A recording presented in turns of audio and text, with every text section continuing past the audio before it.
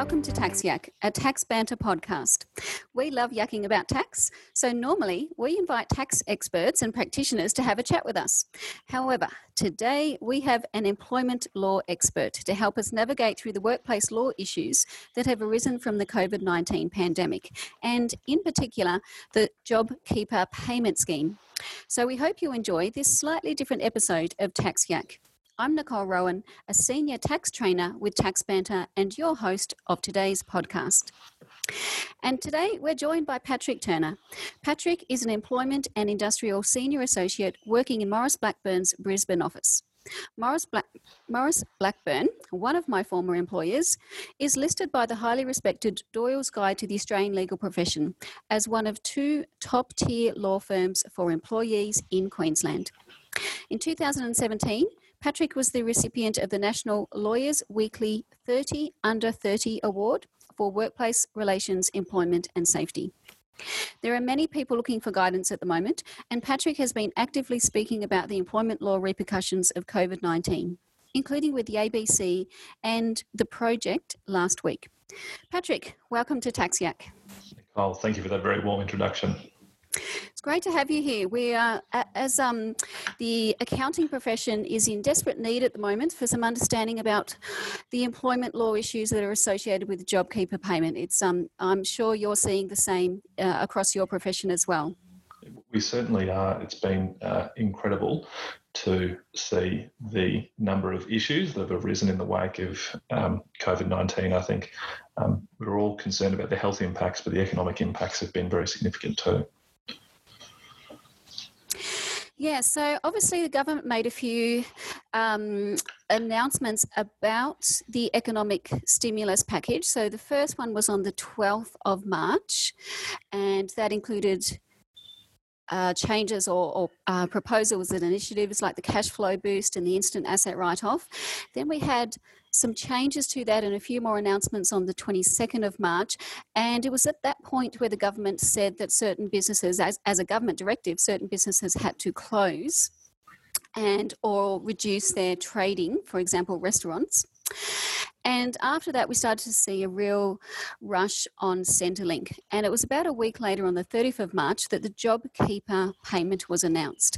And that changed things altogether because suddenly there was another option for financial support for people. So rather than going to Centrelink, there was an option for the employers to actually maintain that relationship with their employees during the period of the COVID-19 pandemic and the I guess resultant impact on, as you say, on the economy. But it certainly, whilst it gave us an opportunity in terms of employers being able to support the employees rather than them going off to Centrelink, it's certainly had some employment law implications that employers and employees are looking for some guidance on. But before we get, I guess, to the specific employment law implications of the JobKeeper payment, maybe could you take us through the key employment law implications that have arisen from COVID-19? So, for example, implications for stand-downs, staff being asked to take annual leave, long service leave, etc. Could you just take us through some of those in terms of what were the existing laws in the Fair Work Act and in other agreements and so forth? Certainly. Well, look, it's been something of a developing situation, and we're seeing new laws being passed and new packages and announcements being made every day by federal and state governments, which have implications for workplaces, for employees and employers. It's important to note that the significant body of workplace law that's developed over a very long period of time now. So that's the common law requirements in respect of how contracts of employment are to be interpreted and applied, the Fair Work Act at a federal level applying to private sector employees, and also those various state-based acts which apply to public sector and local government employees in a number of states, all continue to apply. What we have seen, though, in terms of changes is a number of temporary measures being passed, recognising the scale of the crisis and the fallout of a number of the measures that have been put in place by governments to protect people from the pandemic. And those have had very significant implications for employees and also for employers. And there I'm talking about things like temporary changes to industrial awards covering very large sectors of the Australian labour market. I'm also talking there about the JobKeeper changes, the new Part 64C, which has been inserted into the Fair Work Act in order to help employers keep workers on during this difficult time. So between the 22nd of March and the 30th of March, so the first announcements and then the JobKeeper announcement, we know that following the government directive, a number of employers stood down their employees or indeed terminated their contracts. What kind of rules or processes do employers need to go through before they actually implement a stand down of employees? And what's their kind of relationship during that period that they are stood down? Certainly. Look, you're quite right. There was a spate of stand downs by a number of very high profile employers, but also small and medium sized businesses, purportedly under Section 524 of the Fair Work Act, which is a existing provision of the Fair Work Act, which allows stand downs to occur in very limited circumstances. Now, those circumstances are where the employee can't be usefully employed because of, among other things, industrial action, breakdown of machinery or equipment, or perhaps more pertinently to the current crisis, a stoppage of work for any cause for which the employer cannot reasonably be held responsible. Now, one of the difficulties for employers in respect of those stand-down provisions is I think there's a real live issue about whether some of the stand-downs that we've seen fall within those quite prescriptive requirements of the Fair Work Act. A significant number of trade unions have quite rightly said that they're going to challenge a number of those stand-downs and stand-downs that are questionable. And I think some of the JobKeeper amendments are a reaction to the questionable legality of some of the measures that were taken in the early stages of the crisis by large employers to stand down without pay large numbers of employees. I should say too that if employers are still seeking to rely on that provision, that it's important to note that awards and enterprise agreements can also prescribe additional requirements around when a stand down can be effected, and it's very important that they comply with those before, or certainly consider those before even turning their minds to whether or not a stand down would be appropriate, because any failure to comply with those requirements would be a breach of the Fair Work Act and leave them liable for legal action. So if those employers were actually looking for some advice or guidance on what requirements they need to comply with, what's the best source of guidance for them? Certainly. Look, I act for employees and trade unions exclusively, but there are many lawyers on the other side of the fence who only represent employers. It's important to seek legal or professional HR advice before implementing decisions like this. The reason being, if an employer doesn't do this properly, then they can anticipate that there will be claims against them. And I apologise for that. I've got a calendar reminder that pops up from time to time. Sure. But they should be aware that there will be the risk if they stand down workers without pay, purportedly under these provisions, that there could be underpayment claims being brought against them. There are very significant penalties that attach to contraventions of awards or enterprise agreements. So the consequences can be huge for a decision that might be made in a panicked moment or without proper forethought. The guidance I give to employers, well, I shouldn't say that I give to employers, but the guidance I would give to employers is they really should be consulting with their workers, and they should be consulting with any trade unions that cover those workers. We've seen an incredible, I won't call it a collaboration, but a conciliatory approach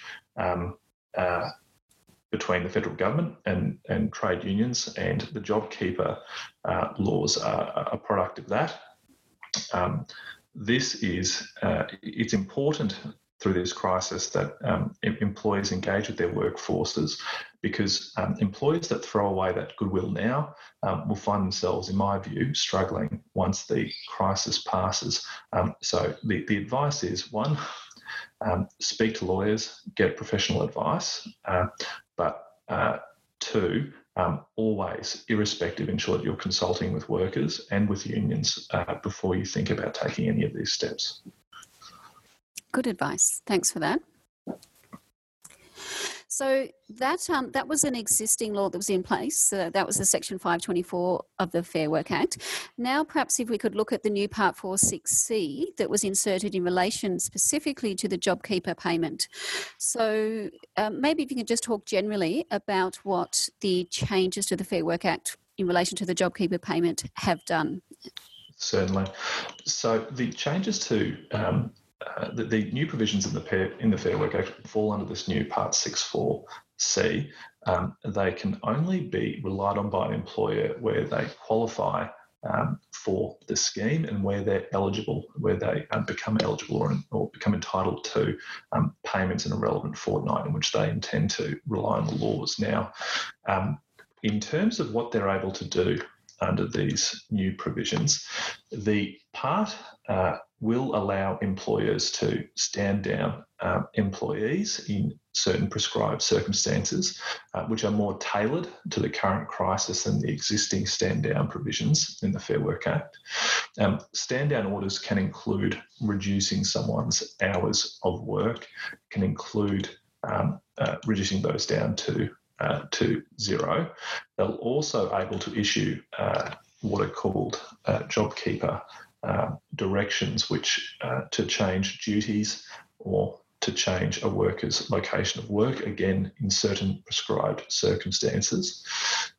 In addition to that, there is the capacity under these new part to enter into agreements with employees, changing their ordinary working days and times, or taking annual leave at half pay. It's important to note these are referred to as flexibility agreements. It's important to note in respect of the change to ordinary working days and times that under those agreements you can't reduce the overall hours of work. So it's really only under one of these stand-down directions under this part that you can do that. And finally, there is also the capacity now for employers to request that employees take annual leave, and these requests cannot be unreasonably refused by employees. So that last one is a question that we're certainly getting a lot at Tax Banter. So there are, as you say, now capacity for employers to request that an employee take annual leave, and an employer cannot reasonably refuse that. Have I got that right? So that is the essence of it. It's important to note you won't be able to do that unless you qualify for the JobKeeper scheme and an employee is entitled to JobKeeper payments for the employee in question. So it's not a new power for all employers to exercise. The additional requirement on these requests is that such a request can't have the result that an employee would have a balance of less than 2 weeks paid annual leave. So that will limit the number of employees who can be issued with a request like this. It's really for people who have got large annual leave balances. Okay. So the employer needs to qualify for the JobKeeper scheme, and qualify and be registered, I assume? So that's one of the, so qualify and be entitled, and part of being entitled is putting your hand up and saying, I want to participate in the scheme. Okay. That's right. So qualify and entitled, and the employee needs to be one of the eligible employees who then is having the wage condition met in respect of the JobKeeper scheme. Correct. Right, and that wage condition is that $1,500 per fortnight. That's right. Okay, so if that can be requested and it cannot be unreasonably refused, what would be an unreasonable refusal or a reasonable refusal then? That's a very good question. Sorry, have to ask it. That's fine. Look, those terms aren't defined in the Act itself. The new laws do provide the capacity for employees to dispute directions issued under these laws and to bring disputes in respect of requests like this. So I think we will see a fair bit of litigation in the Fair Work Commission about how those provisions are to be construed.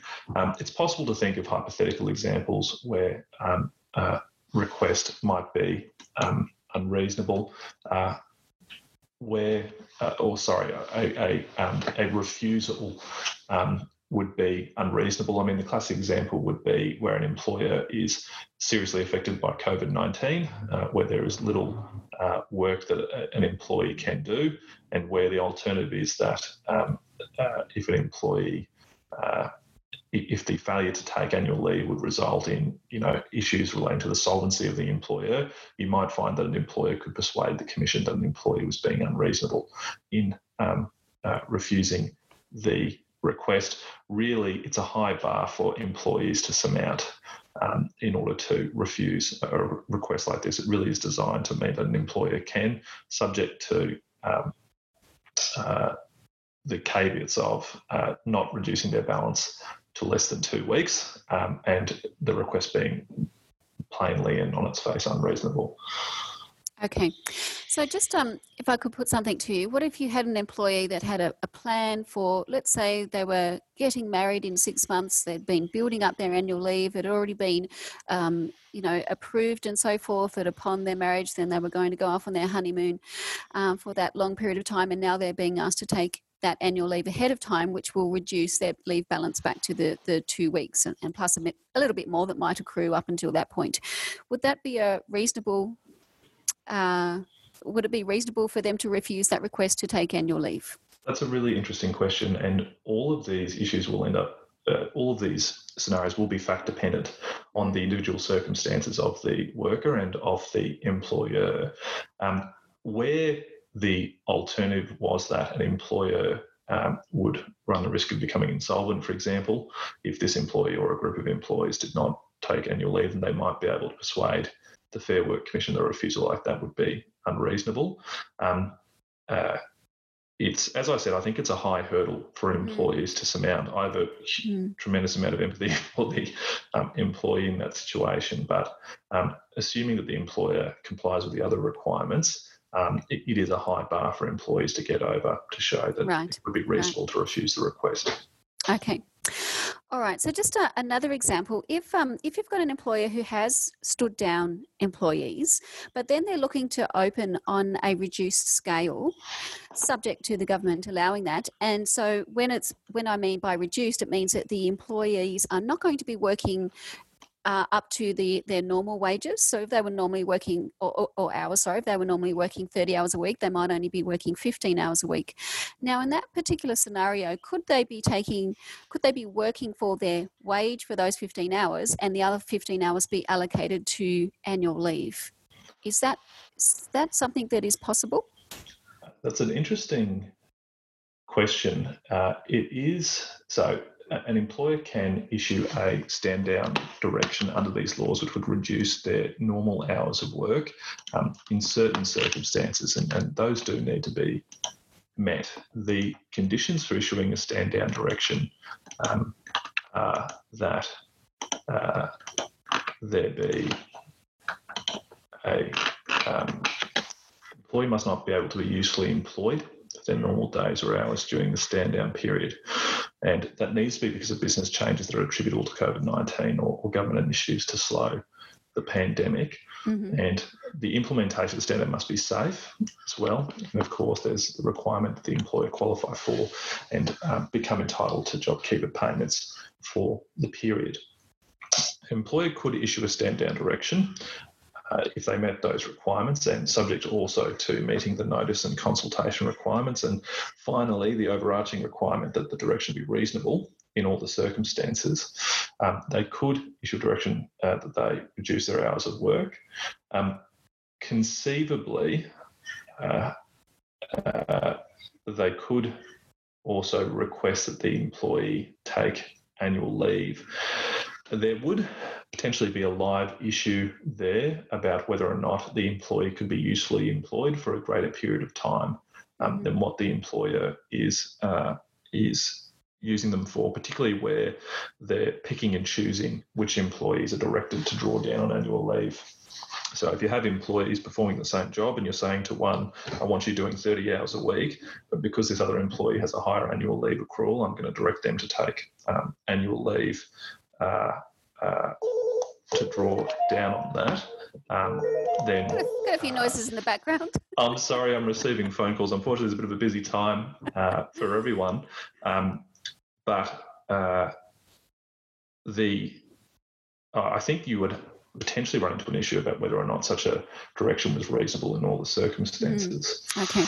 So obviously there's quite a long list of requirements that the employer needs to meet before they actually start to implement those kinds of arrangements, I guess. So they've got to go to the Fair Work Act, they've got to go to the changes, they need to be, of course, qualify and be entitled to receive the JobKeeper payment, they need to go through consultation, etc.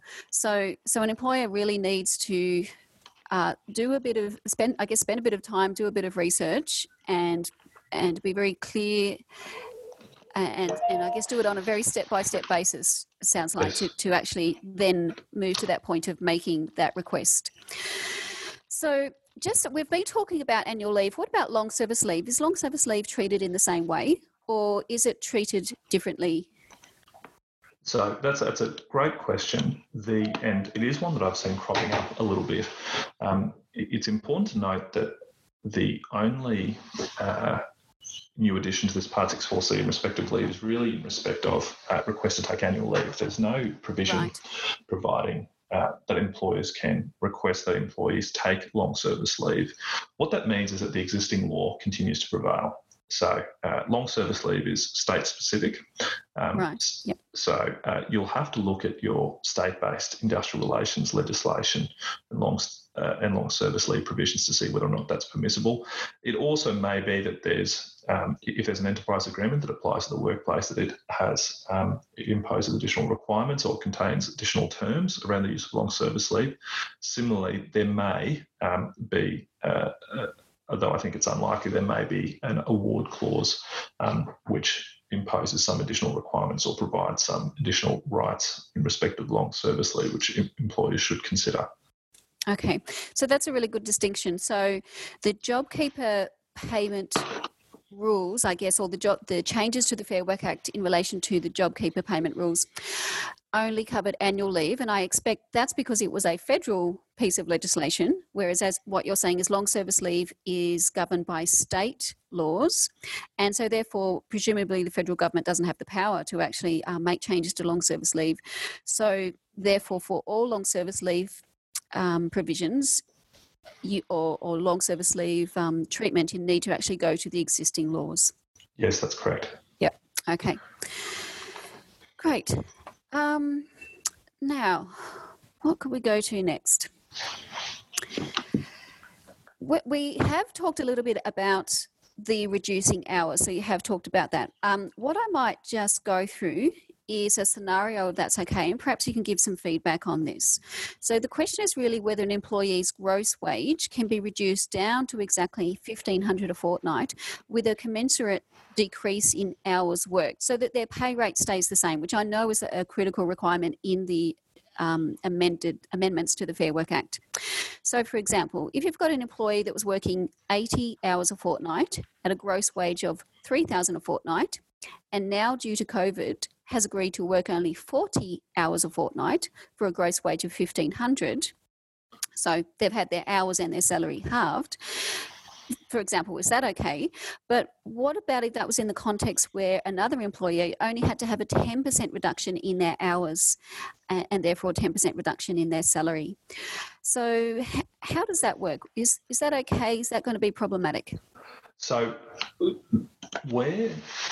and as I've said, an employer can issue a stand-down direction under these new laws where they meet those basic requirements. Now, such a direction must be reasonable in all the circumstances. So somewhat counterintuitively, if I can address the second question first and then turn to the first one, yep.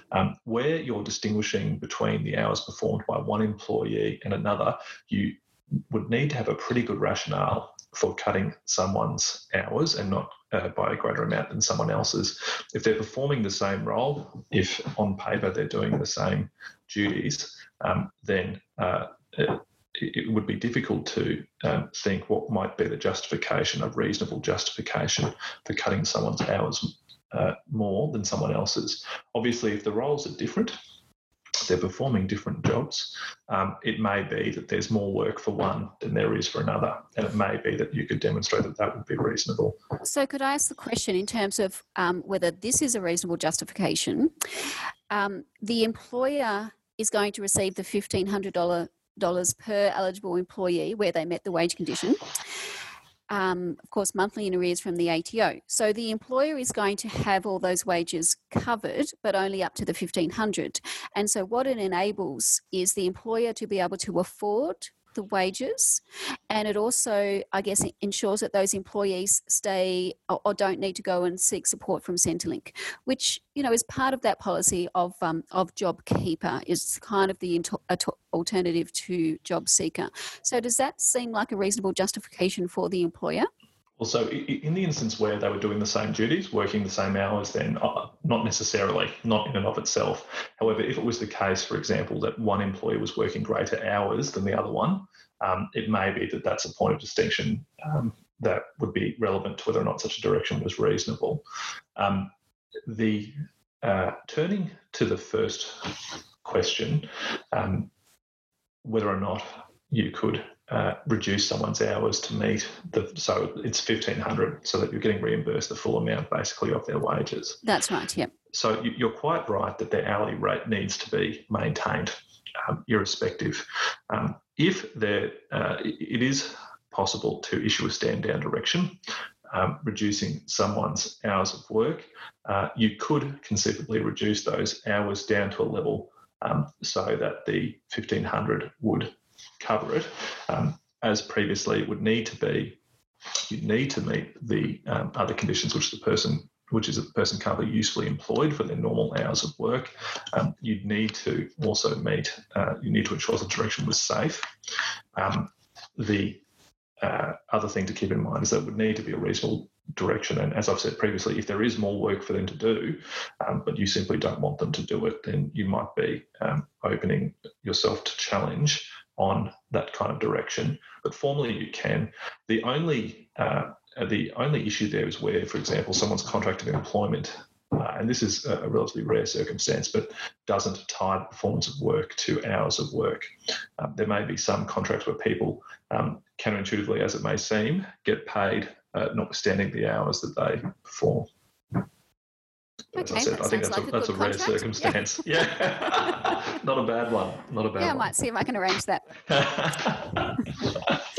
All right, so just let's just say, and again, just coming back to that point, the employer really has quite a big checklist here, don't they, in terms of eligible for JobKeeper and the entitlement to it, go through the Fair Work Act requirements to and the amendments in terms of doing the consultation, meeting all the requirements there and so forth. But let's say that they put this in place, the employees agreed and so forth. Now, just the entitlements, during that period where they are on the reduced hours, can you confirm that the entitlements such as annual leave accrual, long service leave accrual, and particularly for aspects like redundancy and so forth, they continue to accrue at their normal hours? Is that right? Yeah, that's right. So if there is a stand-down direction issued for the period under these provisions, that period will count towards the employee's service. They continue to accrue leave. They continue to accrue redundancy pay and pay in lieu of notice as if the redundancy pay and pay in lieu of notice should be calculated rather than accrue as if the employee had not been stood down. So that's quite correct. Notwithstanding, you've got this temporary, and these directions are intended to be temporary directions in place. They won't affect an employee's service or accrual of leave or how you end up calculating their redundancy or notice pay. Okay. So another thing to add to the employee's checklist is ensure that the entitlements and the calculations still continue as if they hadn't gone through that reduction or been stood down.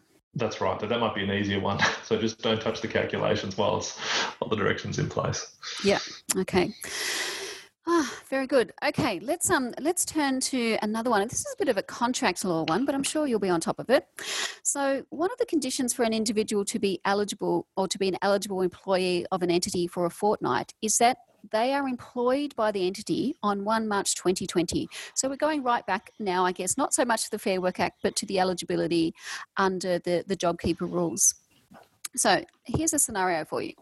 Employment contracts were offered and accepted during February 2020. No salaries were paid during March 2020. Salaries are paid during April 2020, at least equal or exceeding $3,000 per employee. Question: is the offer and acceptance of an employment contract sufficed to satisfy the employment condition?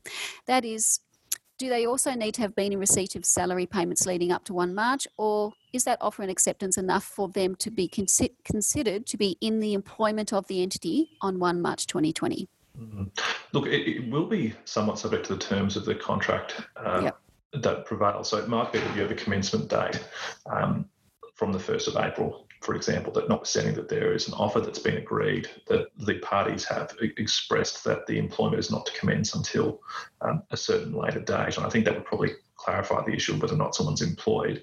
Where you didn't have that commencement date, though you had a offer and you had acceptance, then arguably you'd have an employment relationship in place and an entitlement to JobKeeper. Well, the person would be an employee for the purposes of working out whether or not they're entitled to JobKeeper. Yeah, okay. All right. What other kinds of issues are you seeing come to you, across your desk over the last couple of weeks? Certainly. So, look, a big one is people holding out that they're able to use these laws, that they're able to issue these stand-down directions or ask people to enter into flexibility agreements or request them to take annual leave. But actually they're not. So they don't qualify for the scheme. They haven't put their hand up for it, but they're still holding themselves out as if they're able to. That's obviously of great concern. There are provisions in these new laws which create what's called a civil remedy provision, which means that if you breach that provision, fines can be sought by workers, by unions, by the Fair Work Ombudsman for the breach. So that is a concerning trend that we're seeing develop.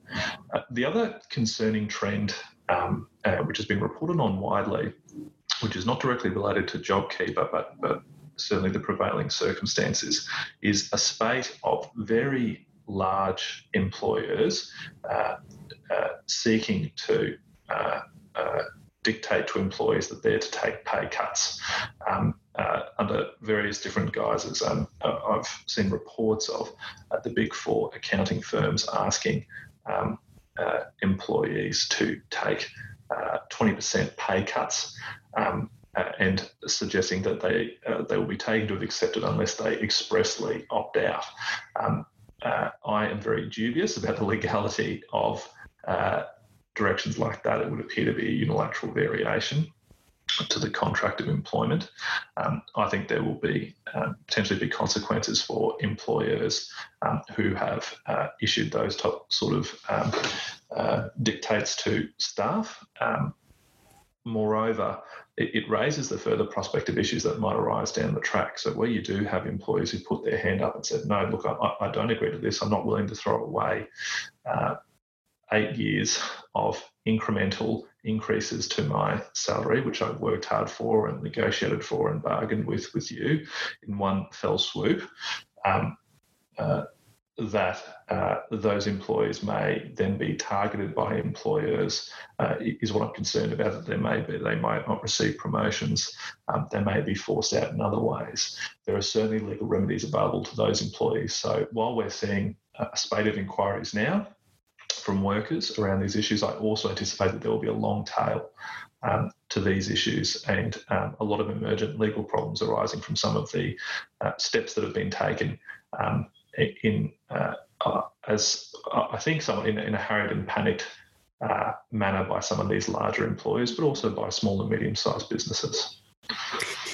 Yeah, I mean, certainly I think businesses of all sizes are just grappling with how to deal with this. And particularly it's just so difficult to do so when you just don't know what the future holds. You don't know how long we're in this for. I mean, there is some talk about starting to slowly come out of it, but there's also concern about that, because if we then start to have an escalation of cases, then we're all back into it again. So it is a really scary time, and I think both employers and employees are just really struggling or grappling with what their rights are and what they can and can't do. I want to come back to the first point about the employer holding out that they're able to use these rules. So, but they actually don't qualify for the JobKeeper payment scheme, so therefore they're not able to. I just want to focus on that for a little bit. So as I said before, the employers who might want to, for example, ask their employees to take annual leave or ask their employees to reduce their hours, they can only do so under the changes to the Fair Work Act where they are eligible for the JobKeeper scheme. And so eligible and entitled.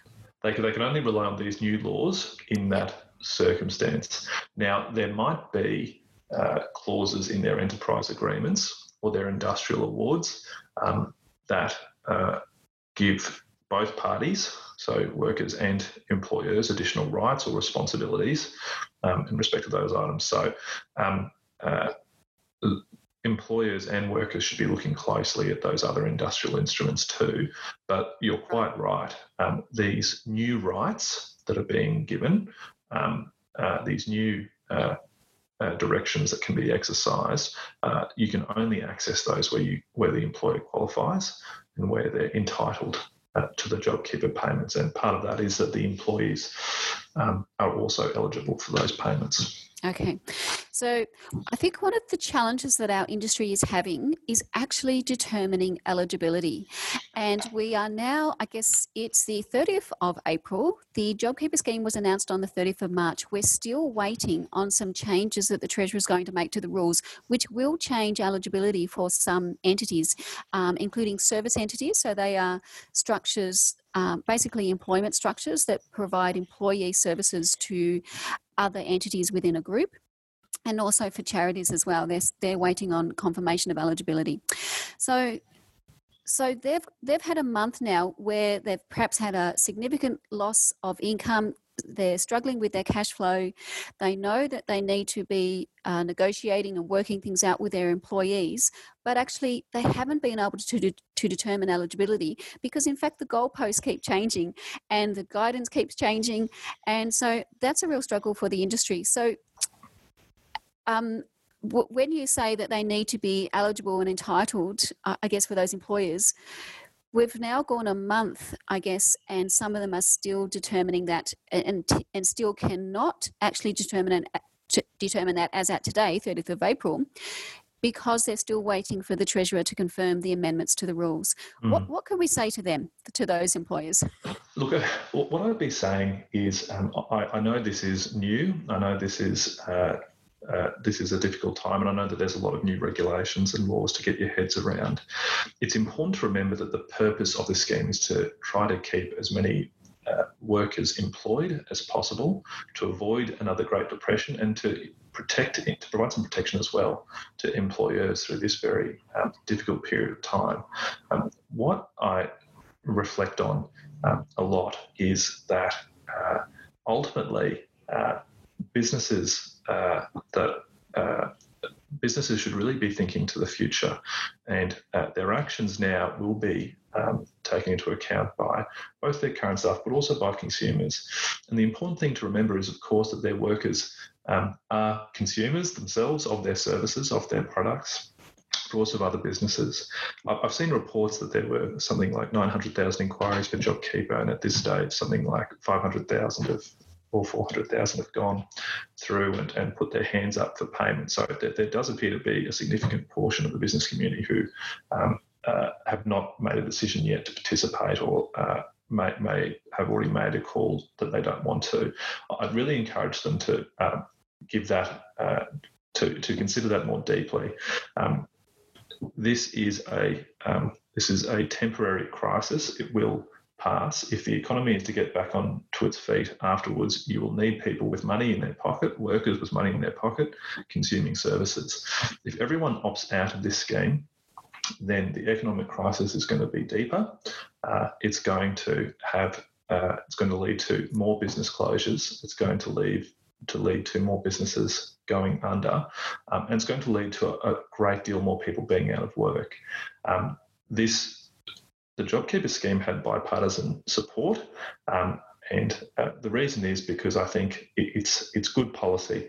That there may be some confusion and some teething issues around who's eligible and who's not, but I think the government is attempting to address, as those issues emerge, some of the gaps in the scheme. They're not doing it perfectly. There's a lot of aspects of it that I think are disappointing. It's a shame that not all casuals are covered by it.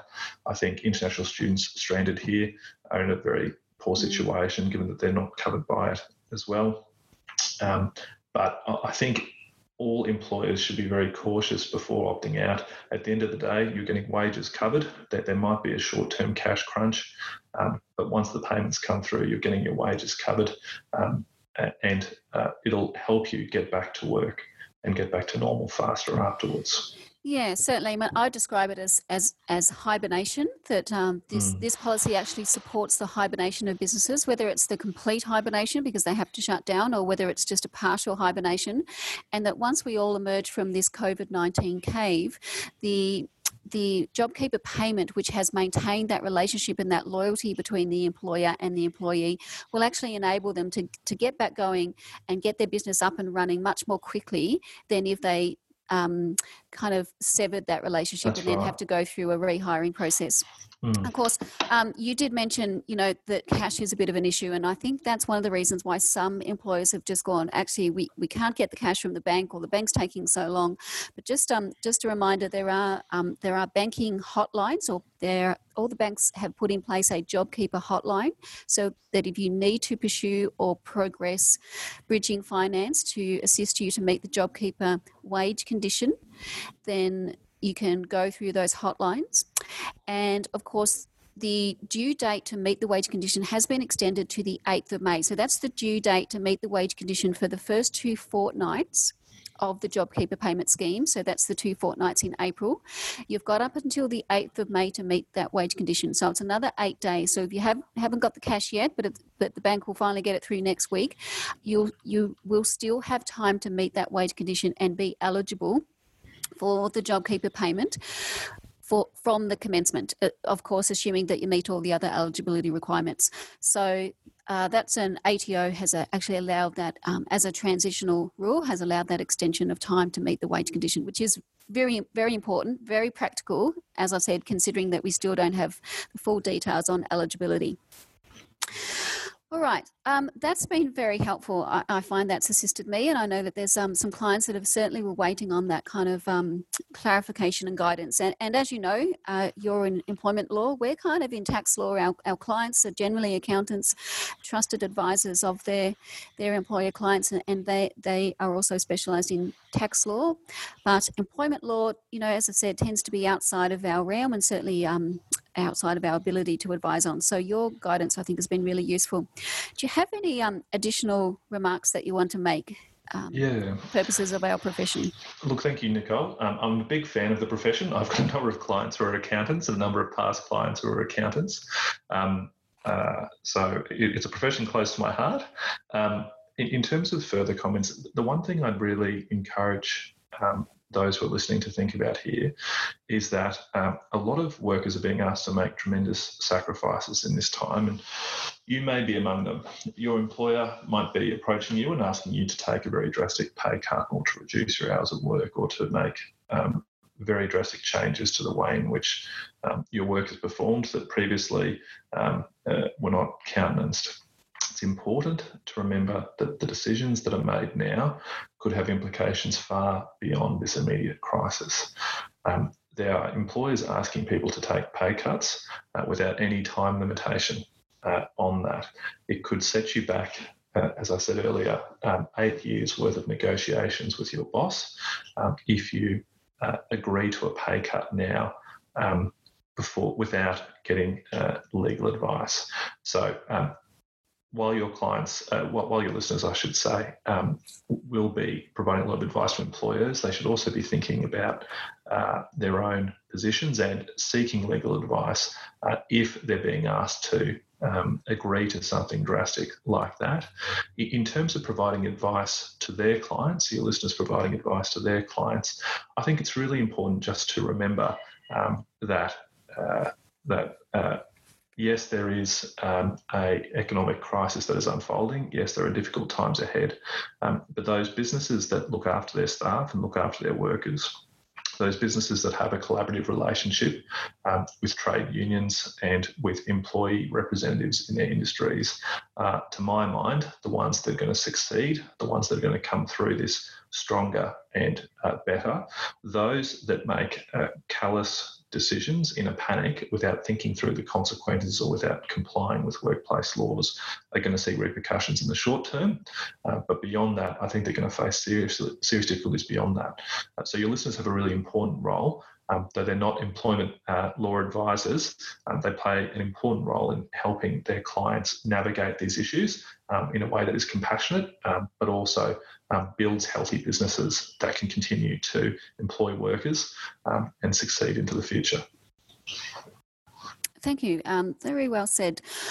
I might just remind our listeners too that in relation to those amendments that were made to the Fair Work Act for the JobKeeper payment purposes, those amendments are time limited and they will automatically be repealed by Part 2 of Schedule 1 of the Fair Work Act on 28th September 2020. So beyond that, those all those amendments that allow that reduction of hours, allow the employer to ask the employee to take annual leave, etc., beyond the 28th September 2020, those laws will all cease. And so all the existing laws and the existing workplace agreements, requirements, etc., will come to the fore. So that's worth keeping in mind. Okay, thank you, Patrick. I really appreciate your time today. It's been terrific to get that insight, and I know that's going to help a lot of our listeners. And thank you to you for listening to this episode of Tax Yak. I've been chatting with Patrick Turner, an Employment and Industrial Senior Associate with Maurice Blackburn. You can connect with Tax Banter on social media, including LinkedIn and Twitter. Let us know your thoughts on our Tax Yak episodes or suggest future topics or speakers. You can also contact the Tax Yak team on email. So that's podcast@taxbanter.com.au. And you can find our regular blog articles at taxbanter.com.au/banter-blog. That's BLOG. If you're enjoying our podcast, please take a moment to rate and review for the show wherever you are. It will help to improve the profile and reach of our show and to find our next inspiring guest. I'm Nicole Rowan. It's been great to host Tax Yak today, and we look forward to you joining us next time.